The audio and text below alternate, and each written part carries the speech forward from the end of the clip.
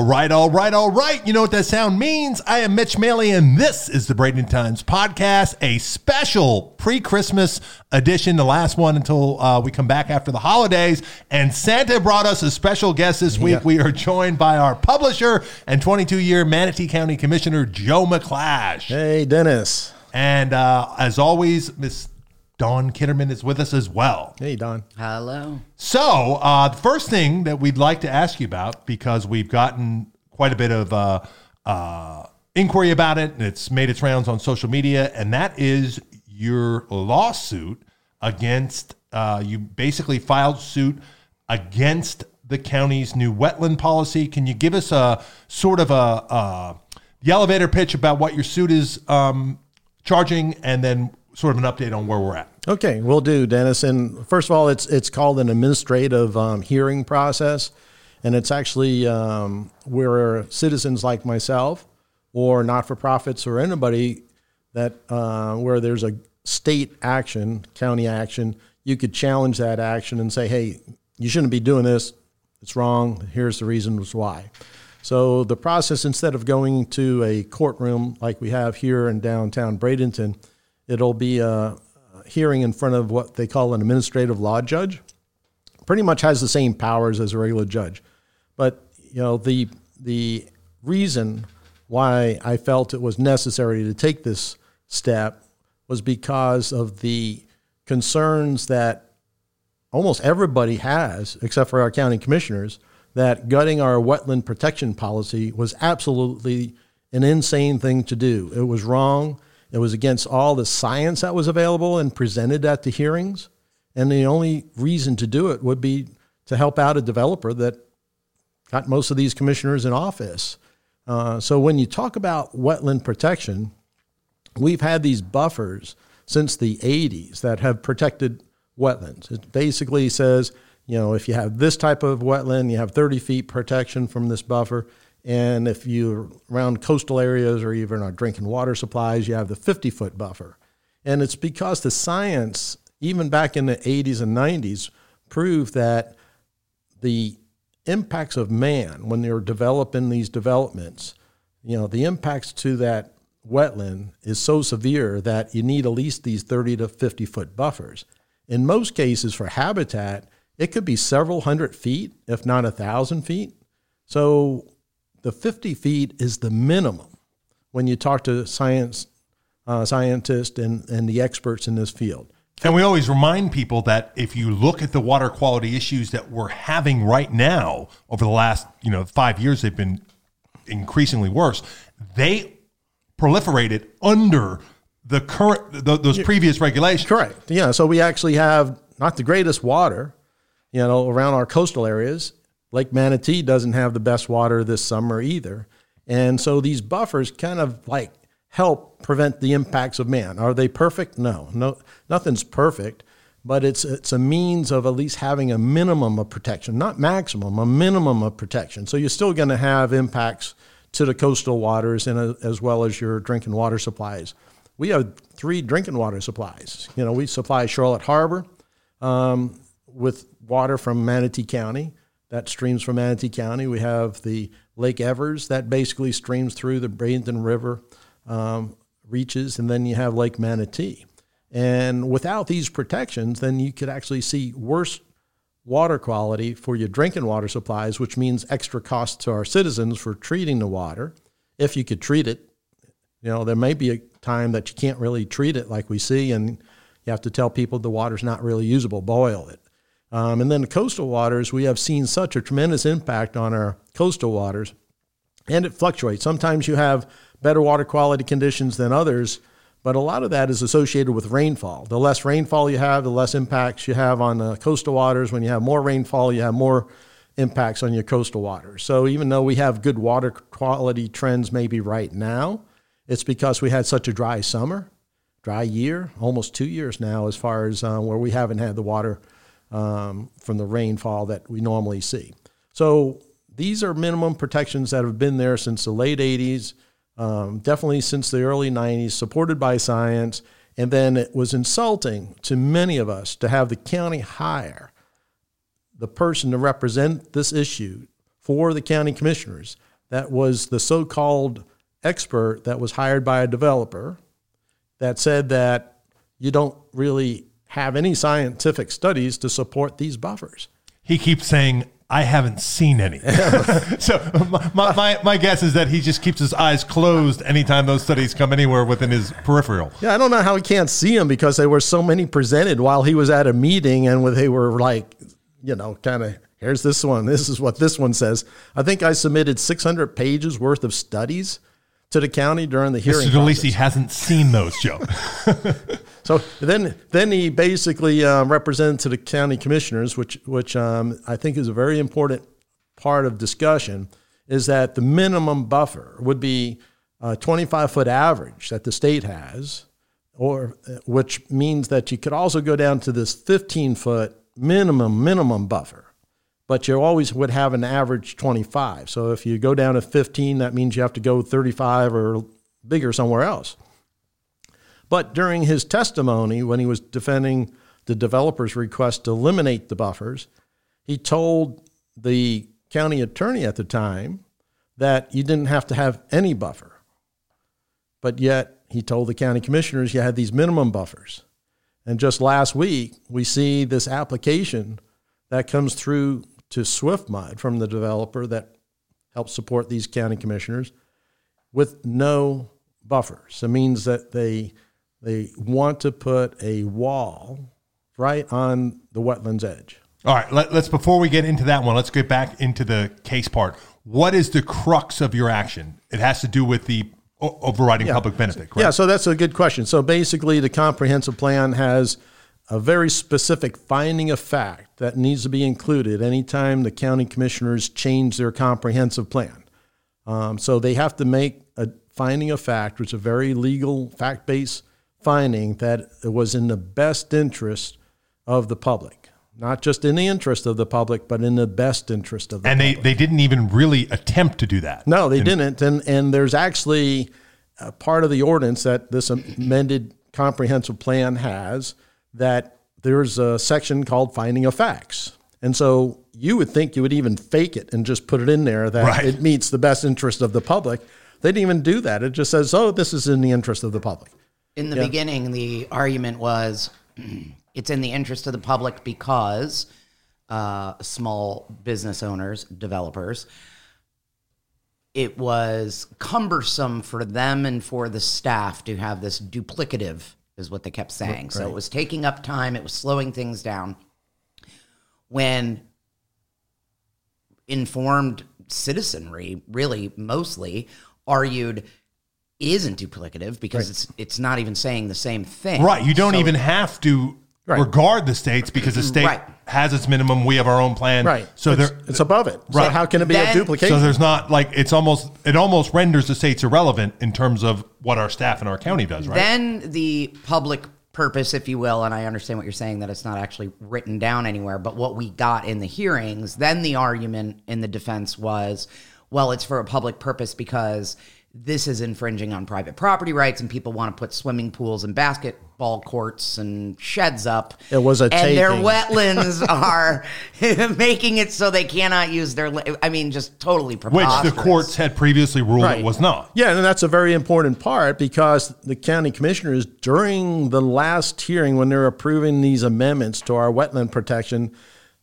stated over and over again very clearly, this is a taking, and we're going to actually help 66,000 parcels, from having their property taken. Yeah, and that's another part of this because we took a look at that parcel map. And the 66,000 parcels were I was shocked. Just again, fake it a little bit, say 50,000, but the 66,000 included the Skyway Bridge Causeway. It included our preserves like Robinson Preserve. It included underwater property in the middle of Sarasota Bay. And so when you really look at the fact that commissioners were saying this was a taking and their county actually defended against it being a taking, have, I think, 2, if not 3 court cases that the same person actually challenged the wetland buffers as a taking. The judges all have said, no, it's not a taking. It's just like setbacks. It's for a public purpose to keep these in place. And I don't know that this would become a part of the hearing process that is being undertaken now, simply because it doesn't really speak to the public purpose, which is really, as Mitch was saying, the crust of this all at the heart of the matter. But the lawsuits you're referencing, again, to remind listeners, Mr. DeLisi, who was their expert, was the expert for the developer on the developer side during that challenge that the county won. Right. He was the one who was there to give expert testimony, again, that these were duplicative, unnecessary, and unconstitutional takings. Were you able to, within your motion, or I guess Petition is called. Okay, petition is. Is it relevant to that, the fact that we saw that staff and the first consultant, who actually was far more qualified than Mr. DeLisi, did not want to side with the county, and they essentially had to get to the third party? And as we've noted, the only person that's argued this, because he was basically working as a hired gun for developers, and then the county had to hire him as a consultant just to get someone to say it out loud. Yeah, and called it county initiated. Right. The whole step of the way. And to make it clear, he's not a wetland expert. Right. He is a consultant. He's not a scientist. And he's not a scientist. But he's a lobbyist. He's But I mean, the point is that he planning, doesn't. what's the urban planner? Urban planner, but he doesn't have the depth of experience to really be telling somebody about wetlands, because he's a planner. No disrespect to planners, but typically planners pull in from the experts and then bring that information forward. And so when you also look at the way the process works, and it's unlike other processes, so it's what they call a de novo process. So that means it doesn't matter what happened in the past at those past meetings. The hearing that we're going to have, this hearing is scheduled in February 5th, the week of February 5th, all new information can be brought forward at that hearing. So even though the county ignored everything, didn't have it back then as far as proving that it was in the best interest of the public, they get to take the second bite at the apple, even though they had 3 public hearings already to prove it. So the important part is that, the way the process works is that the county gets to have a redo. And so everything that I am saying that they did wrong in the petition, they can correct at the hearing. And what's really strange is that now there's a state law that says if you're not at the prevailing party, can basically recover their attorney fees and costs. I was just going to ask you about that. So we learned quite a bit just through this process. Go ahead. So again, there was a new statute that essentially was developer driven that said if you challenge, and specific to comp plan. It's just specific to comp plan. Not even LDCs, just comp plan? Comp plans. Okay, so just comp plan amendments. If you don't prevail, you can get saddled with the attorney's costs. And costs. And so it's a real dangerous predicament for somebody to now challenge an action of the county that they know the county didn't do correctly. But now you have to hold them accountable with the risk of having to pay back the attorney fees, because now the county, through this de novo process, gets to correct their action that they screwed up the beginning with. And so the other part that they have to, that part of the petition, before I forget, besides being in the best interest of the public, the state requires that data and analysis be incorporated in any change to these comprehensive plans. So there was no data and analysis ever presented by the county.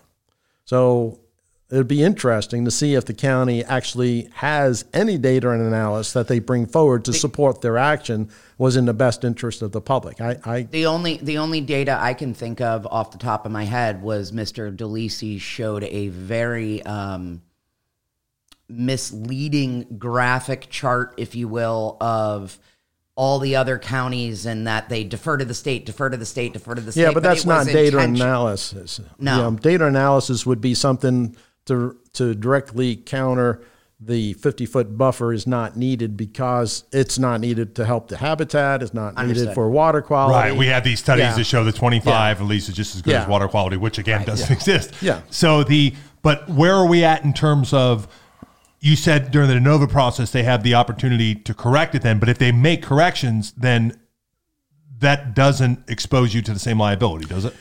The way I read the statute and the rules, it's kind of interesting because they have a definition for a non-prevailing party.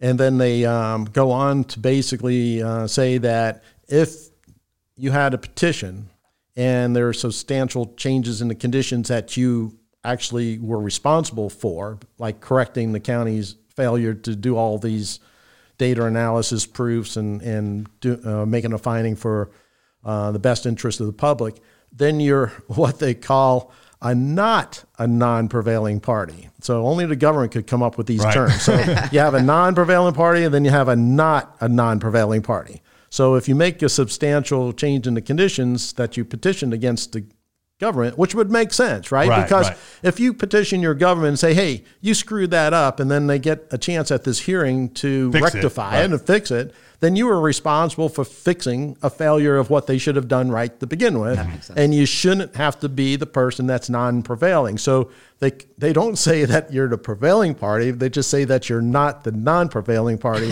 which I believe is interpreted as the prevailing party in regards to how law fees would be, attorney fees would be assessed against a person, supporting or presenting a petition and challenging the action. So it would seem from a reasonable read of that your exposure on that is minimal. It should be minimal. Because it really, it would seem like, even let's say the most asinine outcome, if the judge is not sensitive to your argument, the most asinine outcome would seem to be accepting some, Mickey Mouse statement and data about, why it's in the public benefit and accepting it, but they would still have to acknowledge that it wasn't presented the first time as the comp plan requires. Correct. And then there's even further language in the statutes that cap the amount of exposure to $50,000. Yes, which is another thing we learned in this process that we were not aware of. And so it's kind of interesting, though.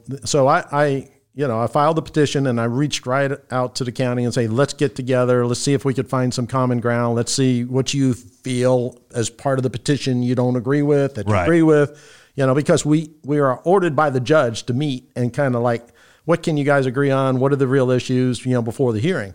So the county for 2 weeks, said, we'll meet with you, but not right now. Next week, I'll send you an email. So then all of a sudden I get a motion for the county to ask the judge to have a hearing 10 days after our hearing where we present all this information. And if the county prevailed, or whoever the prevailing party would be, then the judge would award the attorney fees and costs 10 days after the hearing for all this testimony and fact-based stuff. And I find it odd that the first action that the county takes is actually doing a motion to say, hey, judge, we're owed attorney fees. It's almost like a shot across your bow saying, Yes. hey, McClash, we're going to come after you for the attorney fees. That's exactly how I would interpret that. And so the first thing is that we have different rules in the administrative hearing processes. Before you actually present a motion to the administrative law judge, you have to ask the other side first, do you agree or not agree? Because the judge needs to know whether you're going to have a response, because you're allowed 10 days to respond to a motion. So the county doesn't contact me. They just file this motion out of the blue. So that was strike number one. It's like, you didn't follow the rules. We're paying this firm probably astronomical dollars out of Tampa. I think it was the same firm that Vanessa Baugh used for an ethics complaint to tie in another situation of ethics. But, when you look at the attorneys that they're using, they didn't even follow the correct rules. So then they send a letter, an email to me. Maybe because it seems to me we have a county attorney department. Maybe they could be involved in the process and they would have seen it. You would think. I think they just kind of like, we don't want to touch this. It's been a mess. So we'll just do. So you haven't hired an attorney that hasn't done the first step correctly. And then they basically send me an email saying, by the way, we don't have to do that because it was just kind of like, one of these like motions that was kind of like a formality type of thing. It's like, no, it's a motion. It says we have two things. You have the rules and then initial order that the judge actually issued to both parties saying, before you file a motion, make sure the other side gets a chance to respond. So they didn't do that. So has the judge ruled on that yet? No. Okay. I'm pins and needles waiting for a ruling. So I file I don't file a motion. I basically, I do a notice to the court that, hey, by the way, I didn't get notified by the county on this, but I will be filing a response. So I filed the response, including, some of the information we talked about with the capping of the fees and also the non-prevailing party is, technically that would be the prevailing party. So I don't know if I would be able to recover all my costs from the county if I'm not the non-prevailing party. But anyhow, so I filed that motion, and so we'll see what the judge has to say. But I'm also asking the judge to bifurcate the action, the petition. So it gives you the option, the judge has the option to bifurcate the process if it saves time and expense. And so you mean by ruling on separate things? Yes. Okay. So I'm asking the judge to rule on the best interest of the public finding first, because in the comprehensive plan amendment, it says the Manatee County Commissioners will make that finding. The way the petition process works, it goes to the administrative law judge. It has a recommended order. Then it goes to the administration commission, which is our governor and cabinet. Well, they can't really do a final order to replace the Manatee County Commissioners. Only the Manatee County Commissioners can make that finding. So I'm requesting the judge to bifurcate the process, do a preliminary hearing on that alone to see if, in fact, that's true, and then whether the case should just go back to Manatee County Commissioners to do the proper finding before we get into the expensive hearing on February 5th of having all the experts come in. Okay. So that's one of the other things I asked for, because I think it's all, since the county did the motion, it gives me the door to opportunity to respond and say, hey, if the county is so concerned about expenses, how about doing something to reduce the expenses? Right. And, so that's where we're kind of at with the process. It's a very legal process. It's much like a regular court hearing where, I'll be able to present experts to testify about why wetland buffers need to be there, why, eliminating them is not in the best interest of the public. And then the county has their opportunity to say, with their data analysis and experts, why removing the buffers is in the best interest of the public, which I can't see that happening. Now, you said the first hearing has been scheduled for February 5th. Is that what you said? Yeah. And so in the meantime, am I understanding correctly then that the companion text amendment that was drafted and ready to go for the LDC that brings the land development code in line with the changes that have now been made in the comprehensive plan, and then, of course, any development plan revisals that any developer might bring forward to the board in the meantime, hoping to capitalize on that. Yes, on the changes that are coming or whatever. Does that kind of suspend everything at this point until this matter is decided? Yes, you're correct, Don. So basically it holds everything in abeyance. So it's like the action didn't happen. So the way the comprehensive plan petition process works, once there is a petition challenging that comprehensive plan change, then that comprehensive plan change does not take effect until the final action of the administration commission. So you basically will have this hearing February 5th. It's about a week-long hearing is what's scheduled. Then the administrative law judge gets to take in consideration what happened at that hearing.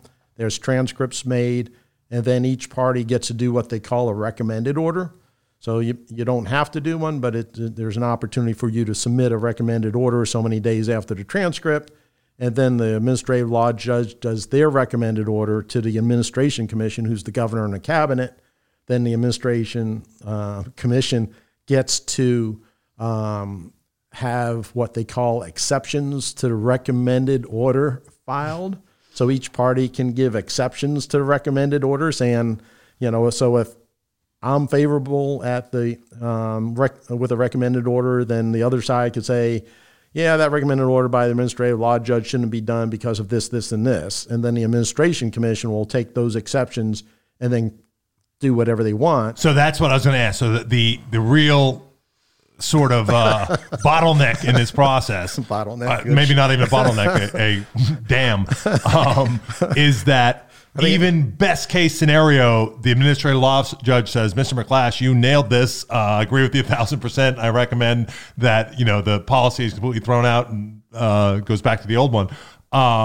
It still then is Carlos Baruf going to Ron DeSantis and his cabinet and saying, yeah, but. Yes, and that's the danger of it all. That's why the cycle is not really fair for the public and for citizens, is because, I've had it before, with Carlos Baruf issue where we challenged the permit that SwiftMud was giving for Pat Neal's project on Perico. We challenge it. The administrative law judge says, Joe, and Suncoast Waterkeeper, Minnesota 88, Fish, you guys are all correct. This permit should not be issued.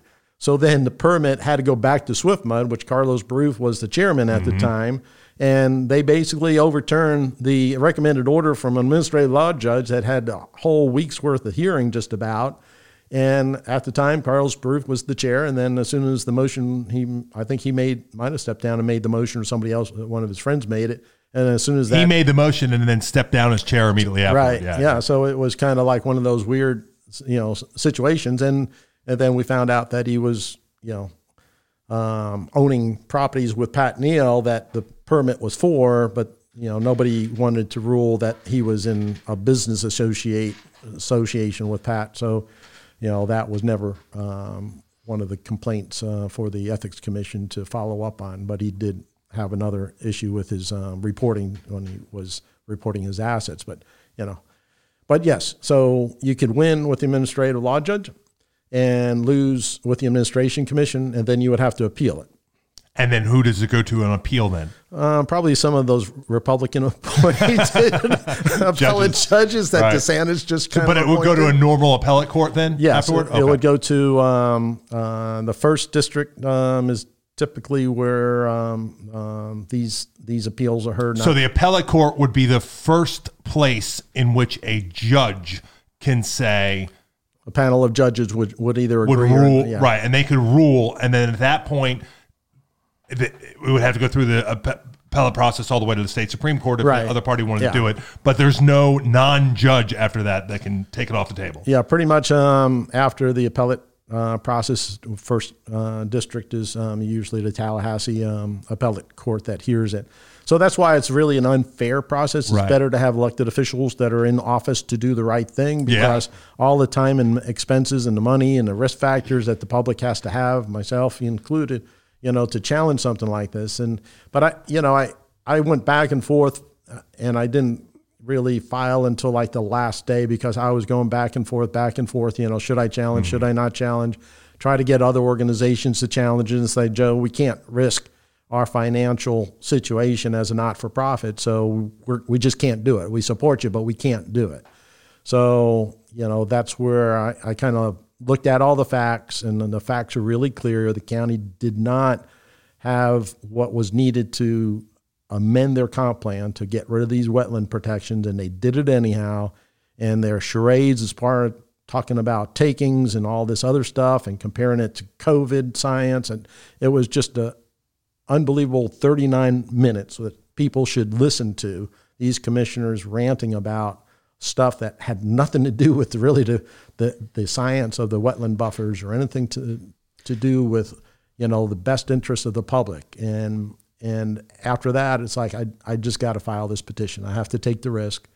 And, it's not something that I enjoy doing. It's probably, I think Dawn's counted. She was surprised when she looked at these DOA hearings with my name on it, but there's probably 5 or 6 of them already. And about half of them I have either settled or won in front of an administrative law judge. I mean, some I settled with Longbow Key on Longbow Key Pass when they wanted to do the groins out there. I settled with Minto Corporation, one of the more positive experiences of filing a petition and having a corporation like Minto Development step up and say, hey, Joe, you're right. What we're putting in here, we're going to agree to put in a revetment, instead of having just what equivalent was a seawall that was approved by Swift Mud at the time. Yeah, I was unaware of how much experience you have in this arena.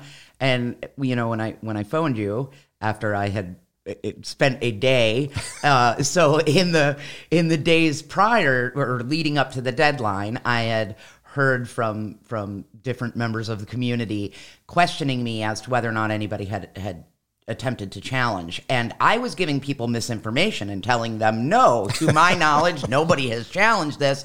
I think it has something to do with the legislation. Correct, yeah. That you were speaking of, that it's creating a hindrance and people are afraid to go up against it. But I did take the time and began calling some of the nonprofits that you have mentioned to ask around if they had, in fact, and I was unaware, or have you heard of anybody? And after many conversations and speaking to multiple different people, I ended up speaking to one source who told me, I'm pretty sure Joe McClash filed something. And I was like, what? So he didn't tell me. So I go to the, well, first I call Mitch and ask him. He's like, I don't know. So I go to the Department of Administrative Law hearings and I put your name in the search. And that's where I see this long list of, but then there is this one. And then that is the point at which, as you know, that I phoned you and went, Joe, what's going on? And why didn't you tell me about this? Yeah. Well, and as you know, I try to keep a separation because I don't want to use my position as a publisher to be like, hey, you guys got the story first. And then, even as a county commissioner, and I was a publisher of the Bradenton Times, I always had an agreement at that time with the Bradenton Herald, Sarasota Herald. And it's like, I'm not going to do anything without giving you an advance copy notice first. And that's the way it works. Right. And you had told me on the phone that you had decided against putting out any press release, so you didn't tell anybody. And then my question, of course, was, okay, but isn't there potential legal or financial risk in this? So then I said, just tell me that your wife knows you've done this. Well, it's one of those things that she trusts me, thank God, but it's one where I think this is the single most issue that I've seen come across in past few months or even the past few years where it's brought the community together, Republicans, Democrats. Yeah. I mean, when you go and watch the Republican meetings and they're chastising commissioners for approving these changes to the wetlands, Republicans, are holding the torch. Like myself, that's a Republican. It's like, it's not like I'm some commune, Democrat that they, the Board of County Commissioners wants to label everybody as, or some socialist. I mean, there's right and wrong, no matter what party you are. If you don't have a party, this is just something that is so wrong across the board, and I think the public sees that. Yes, and I think the clarity, if you will, on being able to see that comes so much more easily because of the lack of justification. Yeah. On the county's side of it, the fact that it kind of morphed over time what the quote unquote public purpose was, and that all of the answers we were given just led to more questions and confusion about that it doesn't. Yeah, this was probably the easiest for laymen in the public to get their head around and say, this is just wrong. Bad theater. This is cartoonish. Yeah. It is not something that they're even trying to really, sell us. They're just up there saying words, and one after another, we're being confronted by people with PhD after their name in some cases, explaining very articulately how wrong they are. I in my entire journalism career have never encountered, I think you'd have to go to the Iraq War.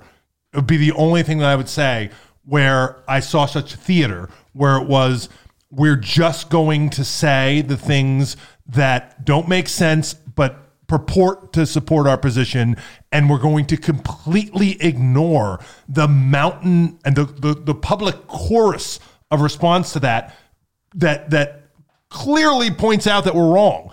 I think I'd have to go all the way back to 2003 to say that I've seen anything in my entire career that approaches the level of just blatant corruption that was involved in this. And this then action. because we are Manatee County, you take all of that, and the icing on the cake is you turn around and chastise the members of the public for daring to try to speak the truth to you, and call them names and put it on them. I mean, a 15-year-old, I wouldn't call him a child because he has more intellect than a child. I mean, he's maybe than half the board. But go ahead. Well, half the collective board. But when you chastise somebody like that for. People don't understand how hard it is to speak in front of a body and to not have that respect as a county commission board. That just blows my mind because you don't have a respect to a 15-year-old that comes in front of you with a prepared PowerPoint presentation that not only he did himself, but he also collaborated with other people his age. This is the young generation that we need to capture. Exactly what we want to encourage. And maybe you should be listening because maybe they're right. You know, don't screw up our environment. And he showed pictures of dead turtles and stuff like that. And I got to tell you, there's more dead stuff now I see than I've ever seen in my whole time living in Manatee County since I was like 12. I mean, 50 years or so now. But you know, when you have to attack people, you know you're winning, right? I mean, you've seen that before with a war of words. When you go after character rather than content. Yeah. I mean, I like true debating. I like facts. You give me your facts, I'll present my facts, and hopefully we could have a good, strong debate, not this name calling stuff. Well, and again, though, that points to what you're saying is that there so clearly isn't another side to this debate. Right. They're just. Look, I love as a journalist, one of the things that I do to myself is straw man arguments all the time. You have to. Absolutely. So I like the exercise of trying to get into the opposing side and seeing, almost taking an attorney's view of it.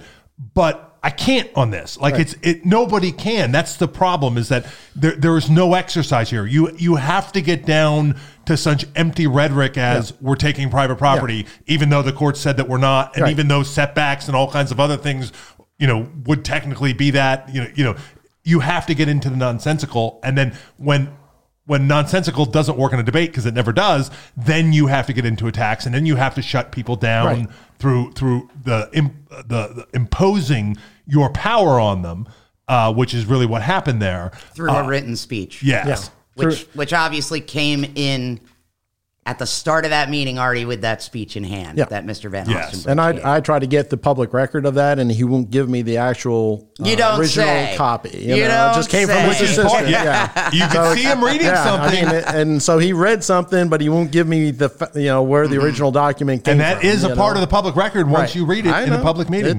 But this is Manatee County where we don't follow public record laws. But what's also really insulting to me is that you hire on the county's interest.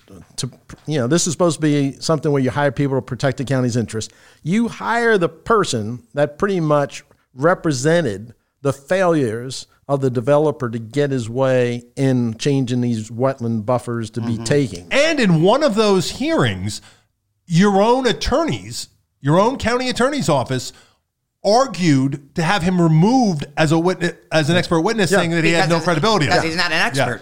Plus, on this, on wetlands. And it was never pointed out during that process by anybody internally. Now, let me ask you another question. When they said, that you're supposed to meet and the county said, oh, not this week, what would that have looked like? Would you have just met with the Tampa attorneys? Would you have met with county staff? It would probably be a combination, I think, of the county attorney and the hired county attorney, this Robinson group out of Tampa.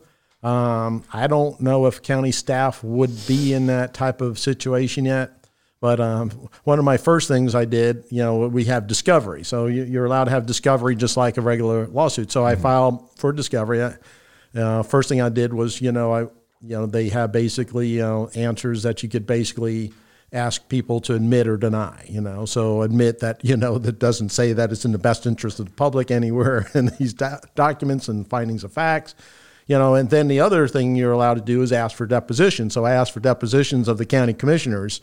And so, the email I got from the attorney, this Robinson guy, he basically said, we're not going to let you, depose any of our county commissioners that are not relevant to this issue. What? And it's like, how can you say they're not relevant to the issue? They actually empowered the statute, right? Yeah, I mean, they are the only ones that by the comprehensive plan that can make a finding that it's in the best interest of the Manatee County. So if you can't depose the county commissioners, I mean, what else can you do to kind of get their facts about how this is in the best interest of Manatee County?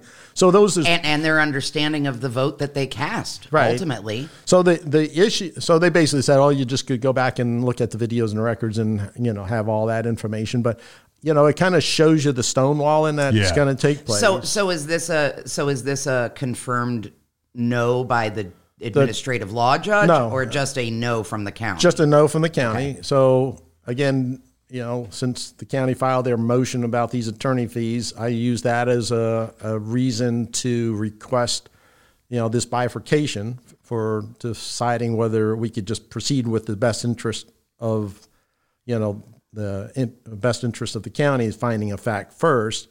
And in that, I need to have the county commissioners deposed. And I also included the letter from this attorney that happened to send the letter before. If nothing else, I think that would be hilarious. I would love to read those depositions. Yes. We could start a GoFundMe just to pay for the transcriptions.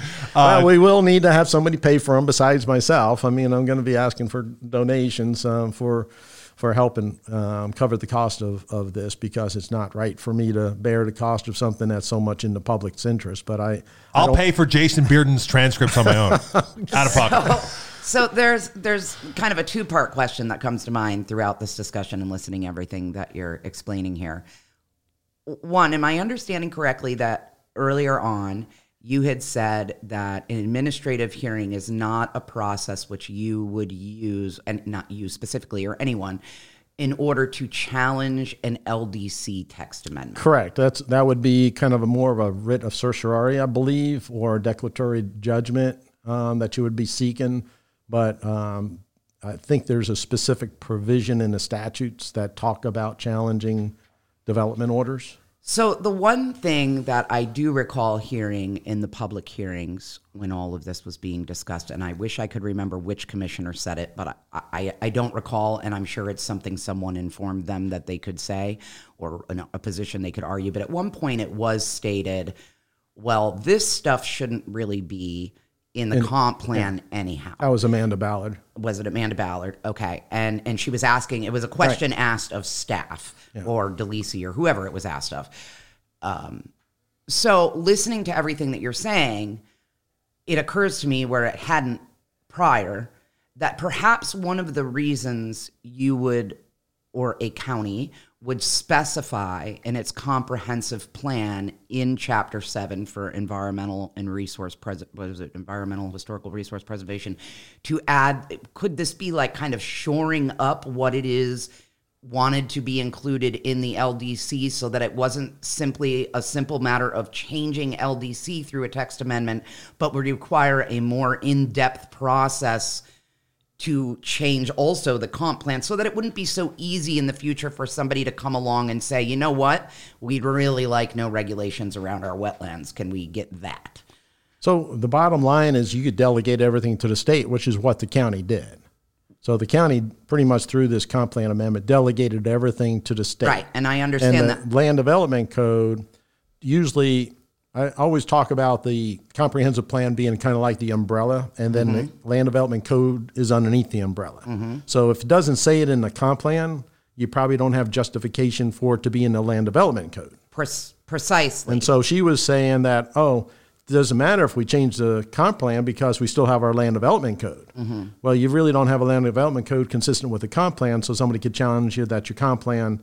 Well, and I've seen the drafted or recommended drafted versions of how the land development code is going to change, and the intention or suggestion or whatever pipe dream somebody has out there is to add a sentence to the section of coastal management or whatever that title is, to add a line 10, I think, exemption. And that exemption essentially reads, and of course this isn't verbatim, but it's like an ultimate exception to all things of the rules, and under this section is that if the state doesn't require it of you, nor do we. Yeah, and that's where the state wants to go. To be honest, too, that's the scary part. So you may win the.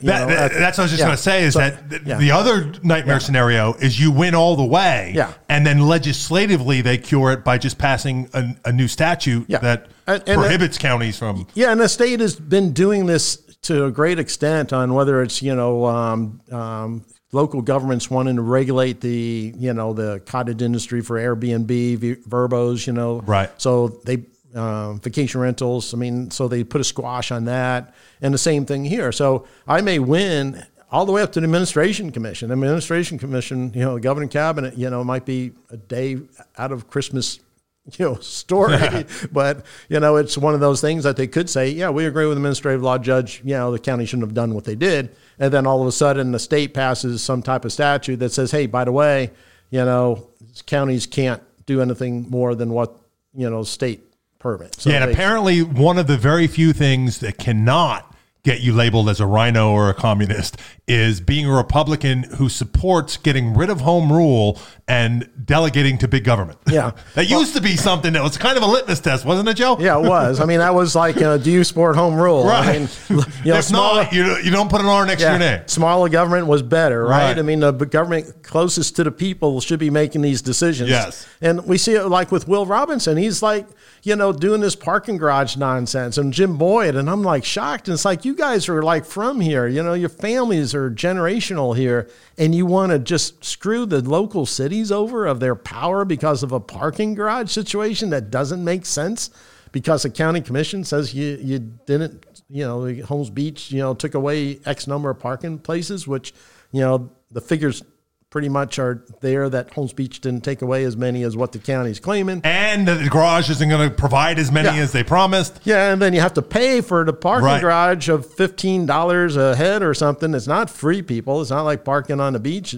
that you could do for free now. And then the county has plenty of room at Coquina where they have ample space Massive to hold parking. Yeah, so I mean, it's like, come on. And then you have a trolley that goes up and down the whole beach every supposedly 20 minutes during peak. That's another part of that debate around the parking that you mentioned, Coquina Beach, because my understanding is at the time at which this war was really kind of heating up and Mr. Van Ostenbridge was, particularly animated over it and had marched his butt down to the Holmes Beach, would it be commission meeting to threaten them and whatever. Right. He did threaten them. That period of time was prior to the parking garage discussion or this legislation. However, my understanding is there was parking lot renovations being done down by Coquina, which the county had bid out with one contractor who messed it up or didn't finish it or took off, which delayed that whole project. So it, per the county's own errors of its own, took away hundreds of parking spaces while the commissioner's screaming about not enough parking on the island. I think it was 4 years, and I think they had to bring in Woodruff to finally finish the project. That's always been amazing. And from what I understand, they took away a few hundred parking spaces from doing their own renovation. So, but that's the real concern, is that the state government is trying to mandate things on local governments that they shouldn't be locating. And if we're really truly going to be a democracy and we're really going to put people in office, they should do what they say. And when you have people run for office, and Robinson ran for this, Boyd ran for it, I mean, they basically, smaller government's better, government look closer to people's better. We don't want to make the decisions at the state. You make it locally. And then they get up there, and for years they've been just flipping it. State knows better. You shouldn't be doing that. And I really think it begs maybe for a constitutional amendment saying, thou shalt not screw with the local governments anymore. It's like, Can we get that into our comp plan, please? Yeah, because it's important. I mean, if the county wants to have something more stringent than the state, then the county should have something more. If a city wants it more stringent than the state, who is the state to regulate a local government? Right. And when you think about it, the state of Florida, when it was formed, we probably had less people in the state of Florida than you do probably in what? City of Bradenton or Manatee County at this point. I mean, so we have counties that are equivalent in size to what the whole state was when we became a state. So maybe we should reinvent government a little bit. Why are we having this absurd government? Well, I think it's transparent in that if you're a special interest, it's just so much easier to control Tallahassee, right, because as you see from this issue, in the community, local people will show up with the pitchforks saying, hey, we don't want you messing with this. But Tallahassee is still, especially with this, 60-day, marathon sprint session and special sessions. It's much, much harder for people to get their head around, to keep up with, because the bills it's an onslaught of bills and a race to get them across the finish line. And it's so much harder for them to get in touch with their representatives during that period of time and have any kind of influence on them, because, hey, we're in session, we can't really talk right now, and this thing just happens. And so if you're a special interest, you're going to say, oh, let's get everything to the state, because those guys, write them a check, they'll get it done. Locally, it's a little bit harder because the people get a little bit more upset. Yeah, and we've seen the demise of our environmental regulations underneath Governor Scott. I mean, he basically was a denial that, sea level was rising. I don't care who's to blame, whether it's us or whether it's just natural phenomena. I mean, sea level is rising. And if you don't prepare for that as a coastal state, you're going to screw over all your residents here in the future. I mean, there'll be a game-changing situation. And your businesses that drive your economy as well. I mean, just because you're in a good position today in Florida doesn't mean that you're going to be in a good position 50 years from now if all your coastal communities are underneath a foot of water every single day from a high tide. Now, that's a great segue into this next part where, speaking of coastal communities, and the intent of some of these machinations that we've seen at the local level, we got a little preview this week of what our favorite local developer is aiming to do with his most controversial property to date, formerly Longbar Point, now Aqua by the Bay. Tell us a little bit about what you saw in that permit. Yeah, and you got to remember that this project started out where it was going to be rubber stamped and approved. Yeah. And then there was a tropical storm, I believe, that delayed the hearing. And then when we had the next hearing, and everybody knew about it because they really didn't give us a heads up, that we had probably the largest amount of people ever attend a county commission meeting, so big that we had to have it at the Civic Center, and I think it lasted 2, if not 3 days. Yeah. I think we got done 2 o'clock in the morning, if I could recall, because I stayed for the marathon session. So there was a lot of concern, and rightfully the board, I believe at that time, scaled it back or just deferred it, and then it was finally approved a few years ago in a somewhat conceptual version. Right. That did appear to be less intense development. Yeah. And so there was all sorts of things that are included in the first one. That was marina, dredging through these, seagrass beds. So, I mean, a lot of concern. So now, where we are today, about a week ago, the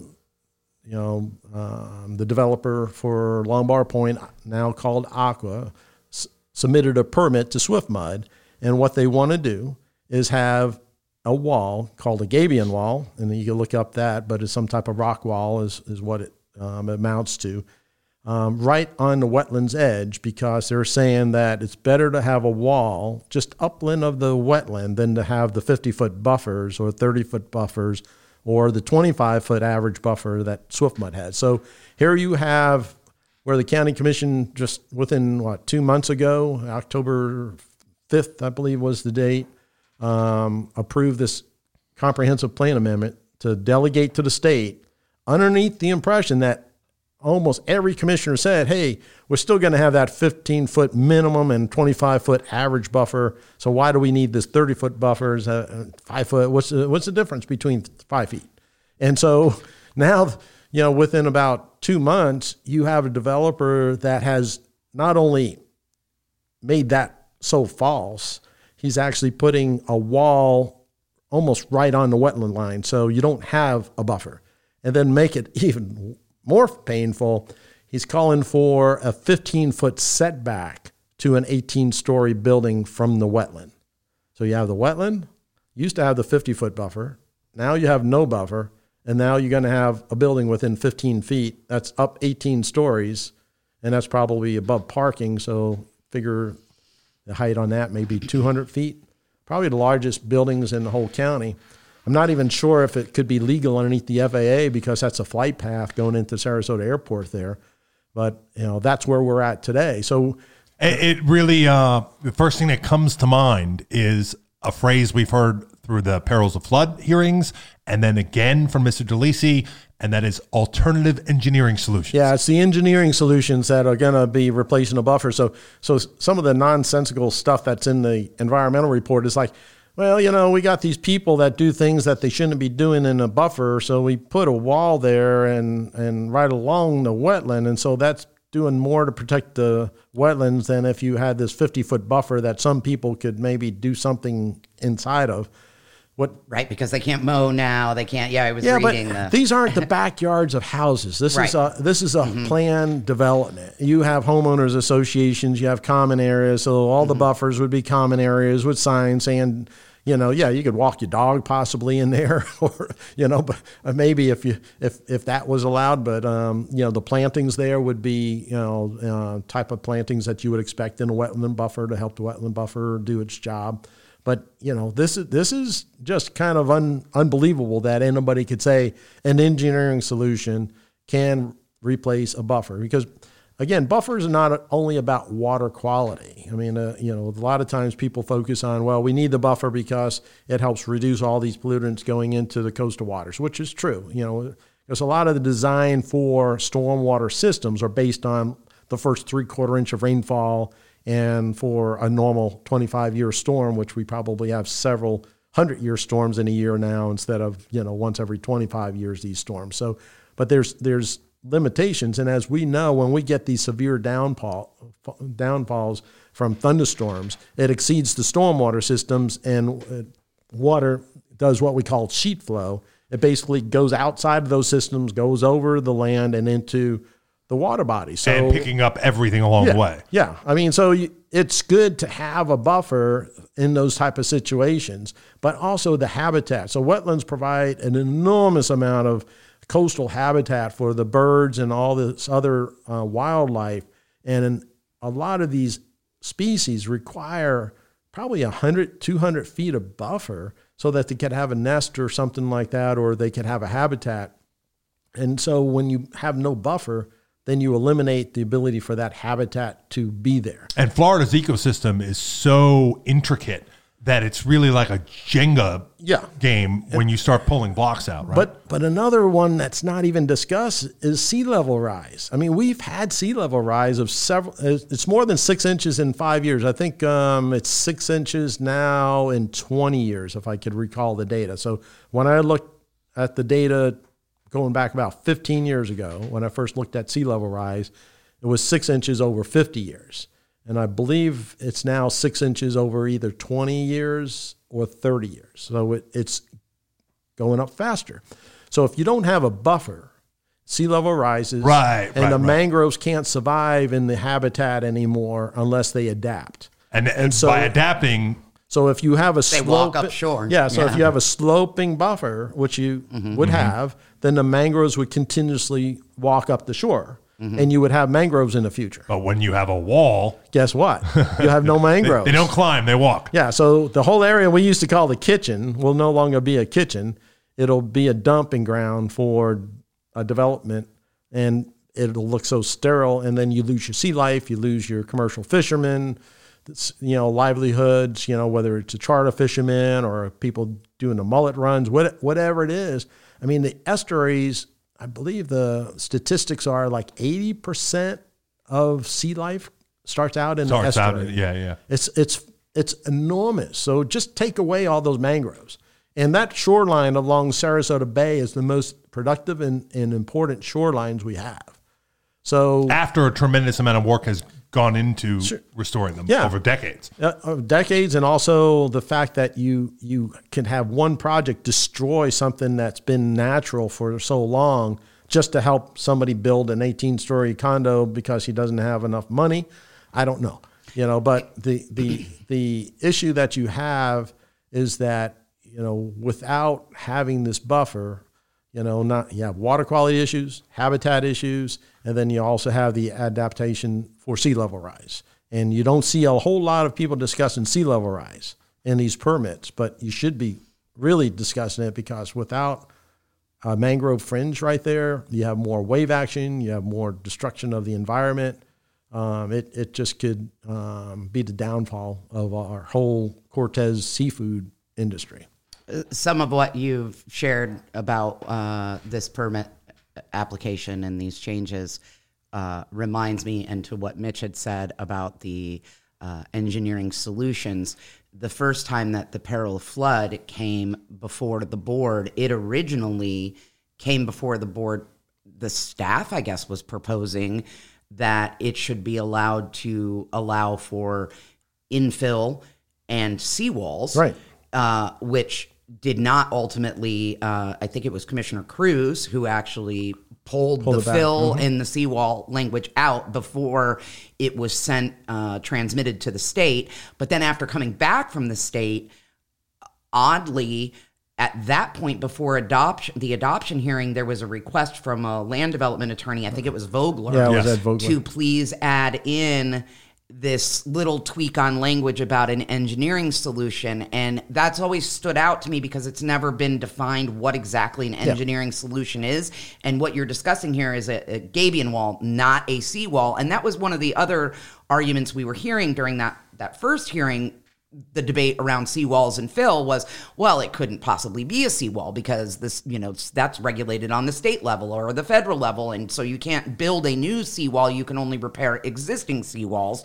But if it's on the uplands, it's not really technically a seawall. Right. Well, and then further, it struck me during the wetland text amendments that, again, we're hearing these terms about engineering solutions without a clear definition of what does that mean. And if I recall, and you would probably know certainly better than me on this, if I recall during the peril of flood hearing, some of the environmental groups were striking concern on the addition of this engineering solution language because it was so vague that it could be perhaps a unintentional or not, set up to give room for legal challenge down the road to argue that something that would have not otherwise previously been allowed, now it can be allowed because it's a little bit different. We've never quite done it this way before, so therefore we have now come with an engineering solution. Yeah, and that's the best thing for a developer is to give something that's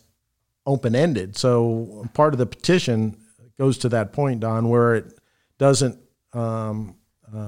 it basically challenges the comprehensive plan amendment because it didn't define what an engineering solution is, because that's one of, I think, chapter 4 or whatever, where it was located. But they don't define engineering solution. Right. It just says that, instead of having this 50-foot buffer, you could have, engineering solution. Well, what does that look like? What data and analysis did the county do to put the engineering solution in there to replace a 50-foot buffer? So without data analysis, they shouldn't really be doing that. A data analysis would define that. I'm having difficulty visualizing a gabion wall supporting the kind of elevation that we're talking about that's then going to be covered. You're elevating and then you're building 18 stories. If it's not really a gabion wall, you're saying that because it's upland, then it's technically not a seawall as well. But it acts like a seawall every time we have a tropical storm. Right. Yeah. But to your point, would it be regulated or not as a seawall? Well, I think when you have the ability... I mean, you agree, first of all, that, and again, just help me if I'm ignorant to this, that a gabion wall seems suspect for the use that we're talking about. Oh, yeah. I think it's just a seawall described as a gabion wall because basically anything that sea water, hits is a seawall. And so over this last 2 years, we would have had at least 3 storms where that wall would have been impacted by wave action and the sea level rise to where that would not be just an upland wall. It would have been a seawall protecting that shoreline from eroding. The worst case scenario is that you basically have a blowout in that wall because it's not structurally enough. Right. And then you do have more impacts to your wetlands. So that's another thing that when you don't see an engineering diagram of what this gabion wall is, and that's what's interesting with the Swift Mud permit. I'm looking at the plans and it's like, all right, where's the page where the design for the gabion walls? I mean, I don't see a gabion wall design. There was no gabion wall, engineering design. There was swale designs, how you're going to treat the water and the runoffs, and the curb designs for the roads.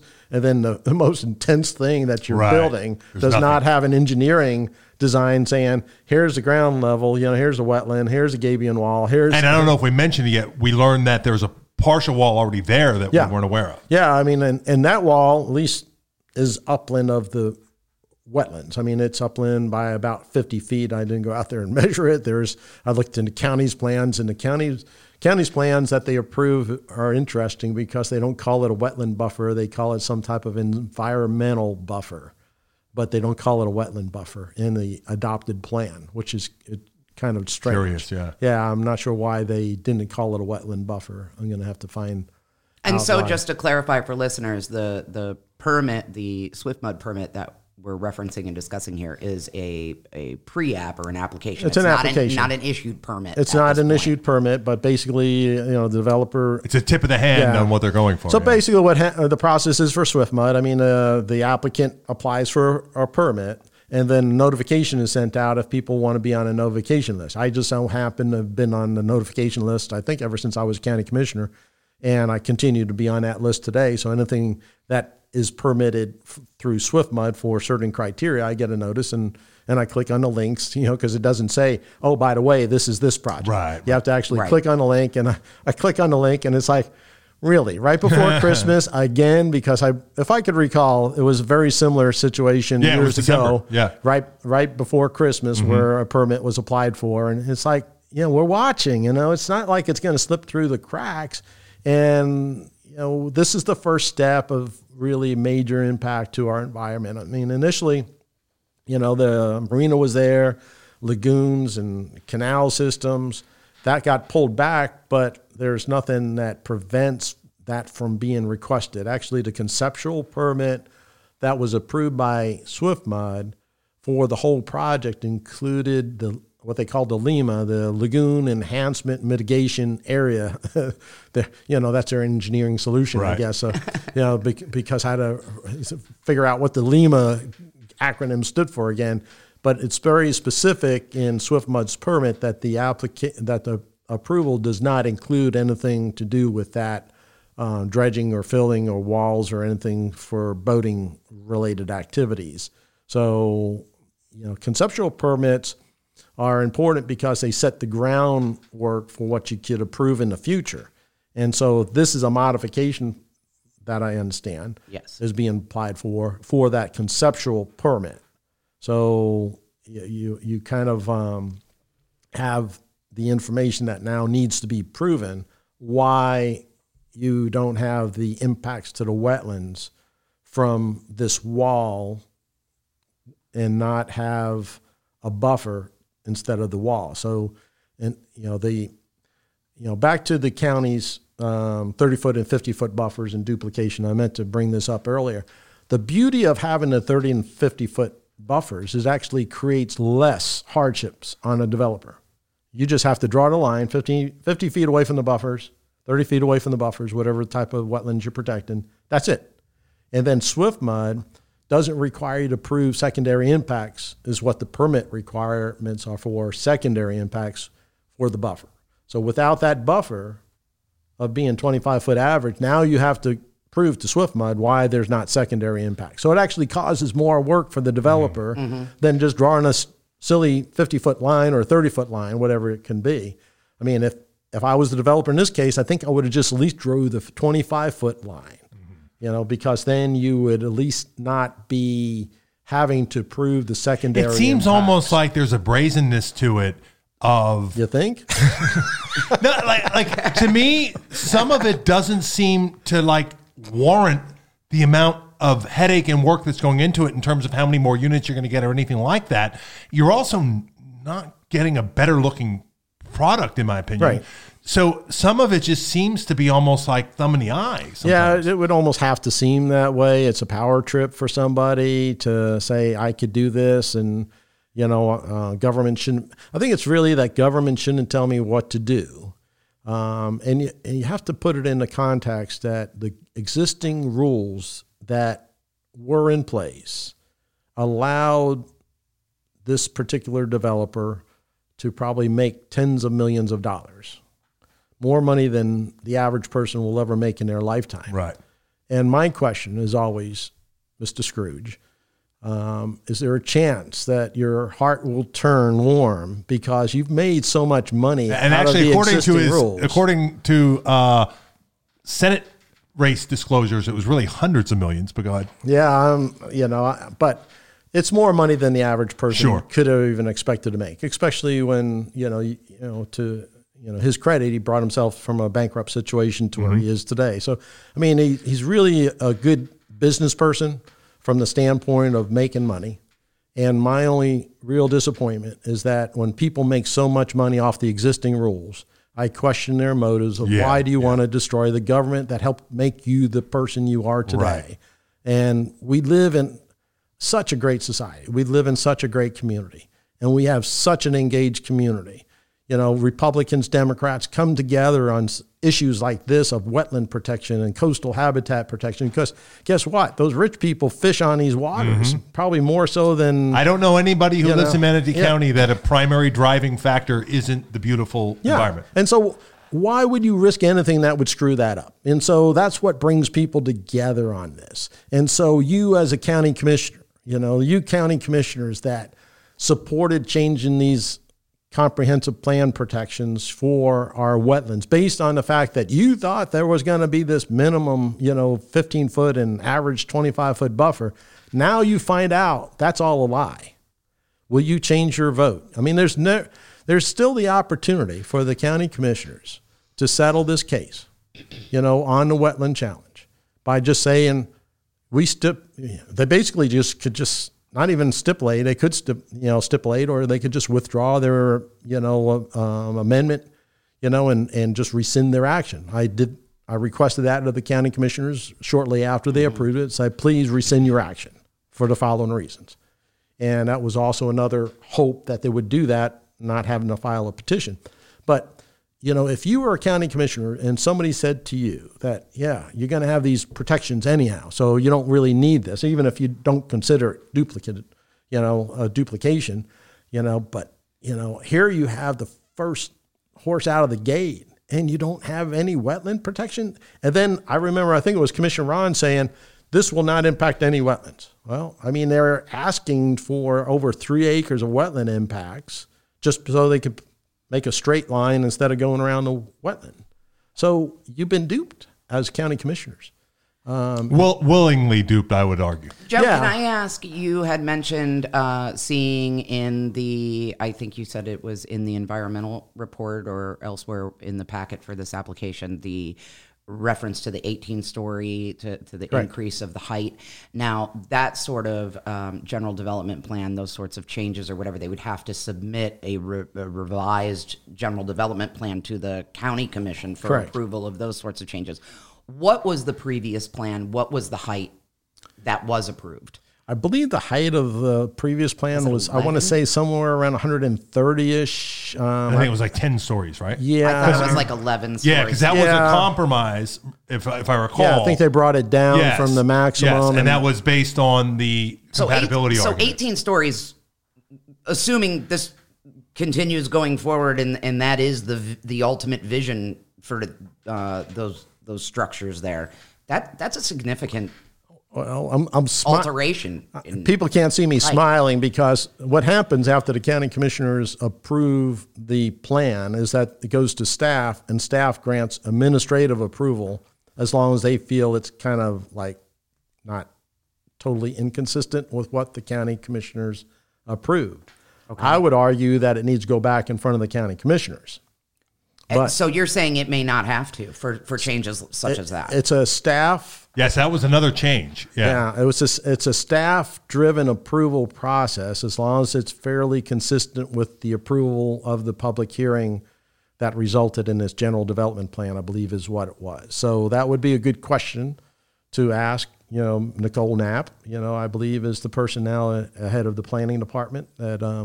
She's the director of development services. Yeah, so, that would be a good question for her. So I believe Denise Greer is the deputy director of that department and the head of planning. So I would present maybe the plans that the applicant has to SwiftMud and present them to the county, and it's like, will this meet the criteria of having to go back in front of the county commissioners?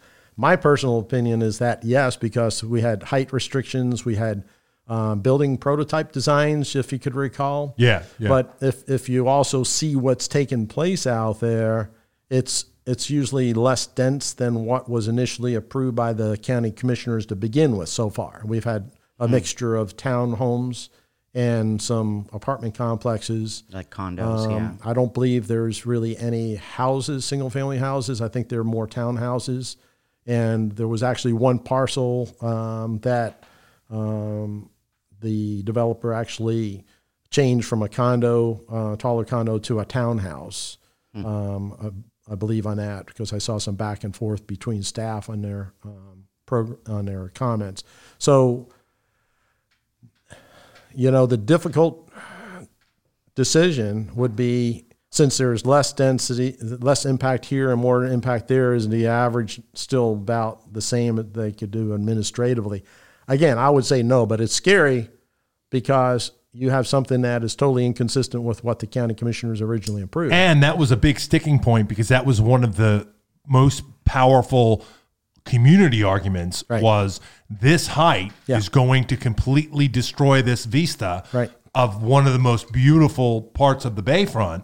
And even just from like a boating perspective, if you don't live there, it is changing drastically with this completely incompatible wall, basically, that blocks off everything that you see. Yeah. And that was an enormous sticking point where the current board basically said, we're proud of earning this concession, so to speak, and we're bringing the height to a much more compatible standpoint. So that was like that was almost like a deal of a condition, really. It was a major concession, and then also there is... So to just give that back administratively would be... Yeah, and there's specific conditions on not having that wall effect, but that's is the person ugly or is the person beautiful? Who gets to decide whether it's in a wall? Whether it's a wall effect, I mean, that's the thing. It's not really a defined thing. To me, if you look in a whole series of buildings and it looks like a wall, then it's a wall. But, if you have one little space in between, maybe it's not a wall to somebody. Right. So, it's important, I think, for the county staff to support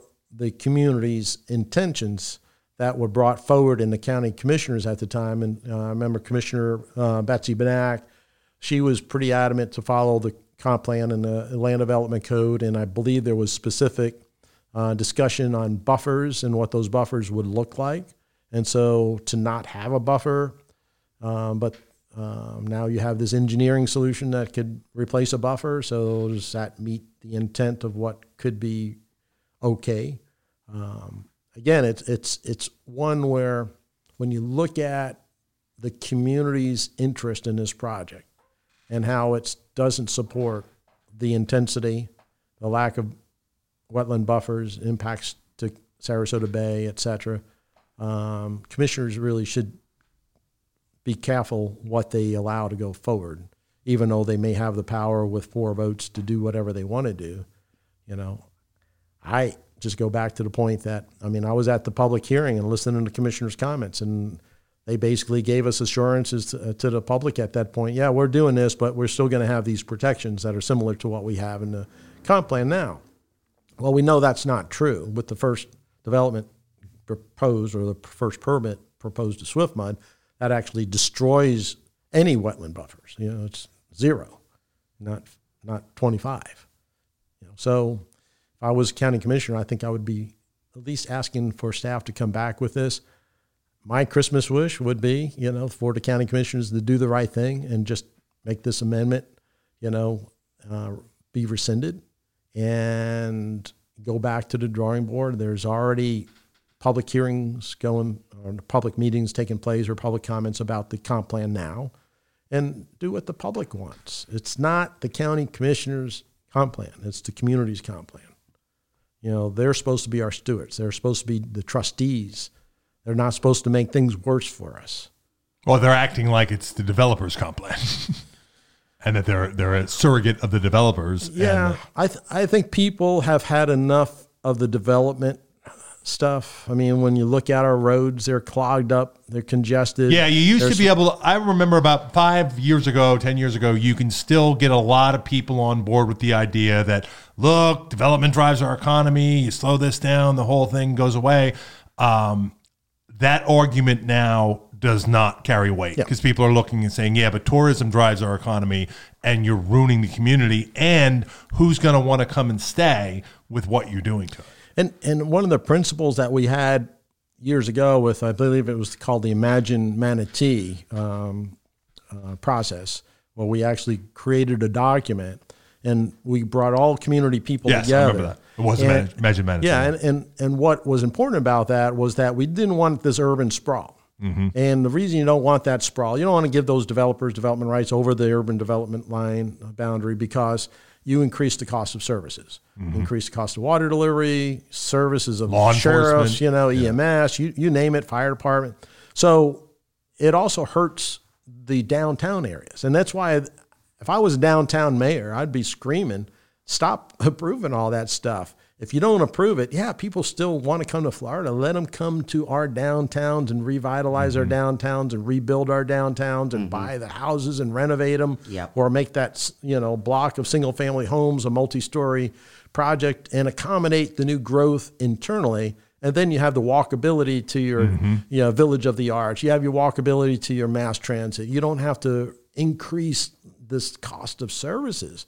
Imagine being so remote that you can't get an ambulance for 15 minutes. Yeah. 20 minutes. Long time when you're not breathing, right? Yeah. I mean, it's just insane that you would do that. And so this whole discussion about growth, but I mean, our roads are just so congested. Yeah, I think people are finally feeling what we warned about for a long time, which is you will be devalued. You'll just, it may just be quality of life. Yeah. And I think people are now feeling an enormous devaluation in their quality of life from, the dead sea life and, algal blooms and all the ways that they can't enjoy the environmental pleasures that this community has always been known for. And then just living through day to day with this insane traffic and gridlock and none of it even making sense. I think people are realizing, this is how we're subsidizing. You may not have raised my taxes, but this is how I'm subsidizing new growth. Yeah, is that my services, quality of service and quality of life have been devalued significally. Yeah, and then they want to spend all our money on the infrastructure. Like, it's great. We have this 44th, yes. $144 million.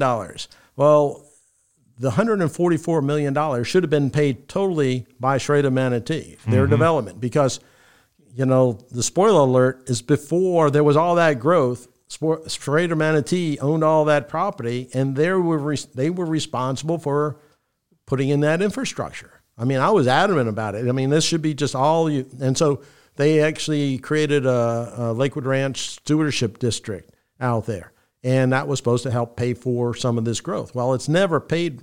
And now we reduce our impact fees. I mean, we could go on. But, I mean, when you look at the balance of quality of life versus all this excessive development and who's paying for it, and then to get back to how do you pay for the infrastructure in the urban areas if you're spending all the money out there to try to build roads for your new growth that the developers should be paying for? So $144 million for 44th Avenue. Well, I could have fixed the DeSoto Bridge problems going through downtown Bradenton's problems with $144 million that I had to take away from downtown and spend for a developer that the comp plan clearly states the developer is supposed to pay for those costs that they're needed for their development communities. I mean, that was such a clear, kind of path for you to charge a developer because there was no development out there. Right. Had it not been for them, you don't need 44th Avenue extension, $144 million. And then we have this piecework that they're just going to replace the DeSoto Bridge and not have flyovers like you see in St. Pete and Tampa, like the new Gandy Selman Expressway. I mean, you're going to be stuck with gridlock. And the sad part is it takes 15 years for us to go from a concept today to having something constructed. Yeah. So, I mean, that's going to be so intolerable by the time we get to 15-year mark. But that's if we started with a plan today. Yes, So we still don't have a plan. We're not even moving Yeah, toward and it. maybe you could get something expedited in 10 years, but I mean, you're talking about right-of-way design, getting the community to pull together. So instead of talking about all this nonsense like you write about, these, crazy ideas that they come up with to just have political statements, instead of really working on solutions, they're Yeah, we don't have the roll up the sleeve type of commissioners that are interested in understanding what goes into this and then affecting the necessary change. Yeah. We've devolved into the sense where what they're really here for, let staff take care of all those things unless, Sugar Daddy calls us up and tells us that we need to intervene. And then let's just do political theater about, red meat, culture war nonsense. Yeah. And blame past administrations and boards for not doing it. Actually, there was more stuff that was done in the past 44th Avenue is a good example. I mean, the new board wasn't responsible for that. Any of it, right. They're just paying for it with our tax dollars versus making the developers pay for it. Because, if the impact fees were raised like they should be, then at least you would have that to help pay for it. Mm-hmm. All right, we'll wrap it up there. I know that we are in our end of the year push for subscribers. I think we're about 25% towards our goal. Is that we're right? getting closer. I think we're almost halfway there. So anybody that hasn't become a paid subscriber, it's the Christmas season. It's always a good time to be generous. And if you'd like to be generous to supporting local news in this community, because without local news, we really are going to have no democracy. We'll have horrible quality of life. And it's not what America's made out of. I mean, it's one of those things I feel very passionate about as a publisher is the publication of news that focuses on what local governments are doing because it impacts our lives so much.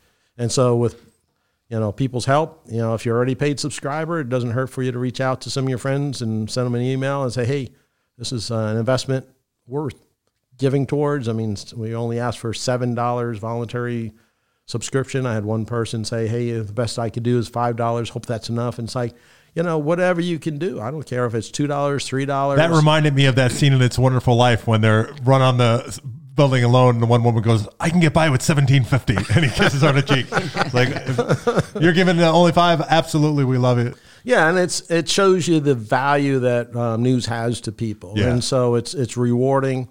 But on the other side, we still need a lot more people to, one, read our product and help support the product. So if you are a subscriber, try to encourage other people to become paid subscribers. And if you would, just let people know about what we're doing at the Bradenton Times. Because when you look at where I was as a county commissioner in 1990 when I first became a county commissioner, I served for 22 years. And out of those 22 years, the first part of those years, we had at least 3 news sources covering intensely of what county commissioners did and city governments and school boards. And now you basically have us that are really, our product is really the only product that is doing the detailed type of news stories that used to take place all the time, probably on steroids compared to what we're doing. You'd probably have 4 or 5 things. You want to talk about government getting in your life. We used to have reporters that knock on your, bathroom window or bedroom window. Hey, can I get a comment? Right. Maybe I need to change my approach. Perhaps that's how I should get some comments.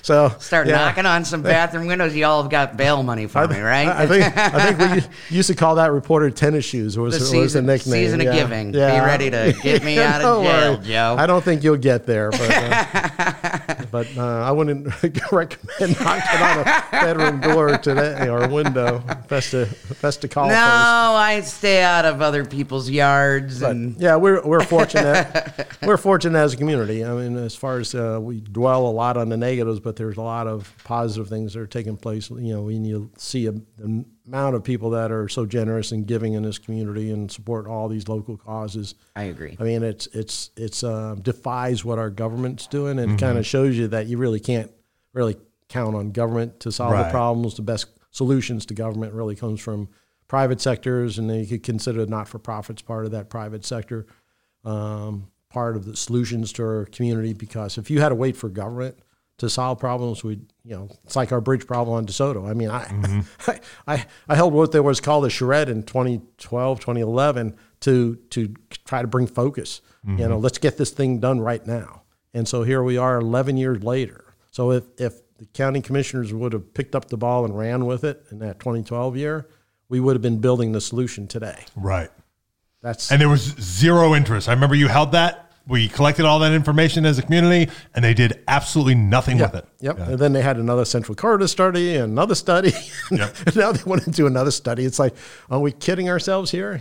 Well, the studies are out of date now, Joe. We haven't taken action. Well, gentlemen, I always enjoy all of us coming together for the podcast. So this has been fun. And Merry Christmas. Merry Christmas to you guys. And Merry Christmas to you as well. Merry Christmas to all our listeners. Again, if you can subscribe, it's right there on the homepage. $7 a month, voluntary, $70 for the year. We do not put a paywall up because we don't want to stop anybody from getting this important information that they can act on as a citizen. So your support is greatly appreciated. We will be back after the holidays with the Bradenton Times podcast, and stay tuned. We will have our best of annual edition come out a week from this Sunday. As always, thank you for following the BradentonTimes.com, fact-based news and analysis without an agenda.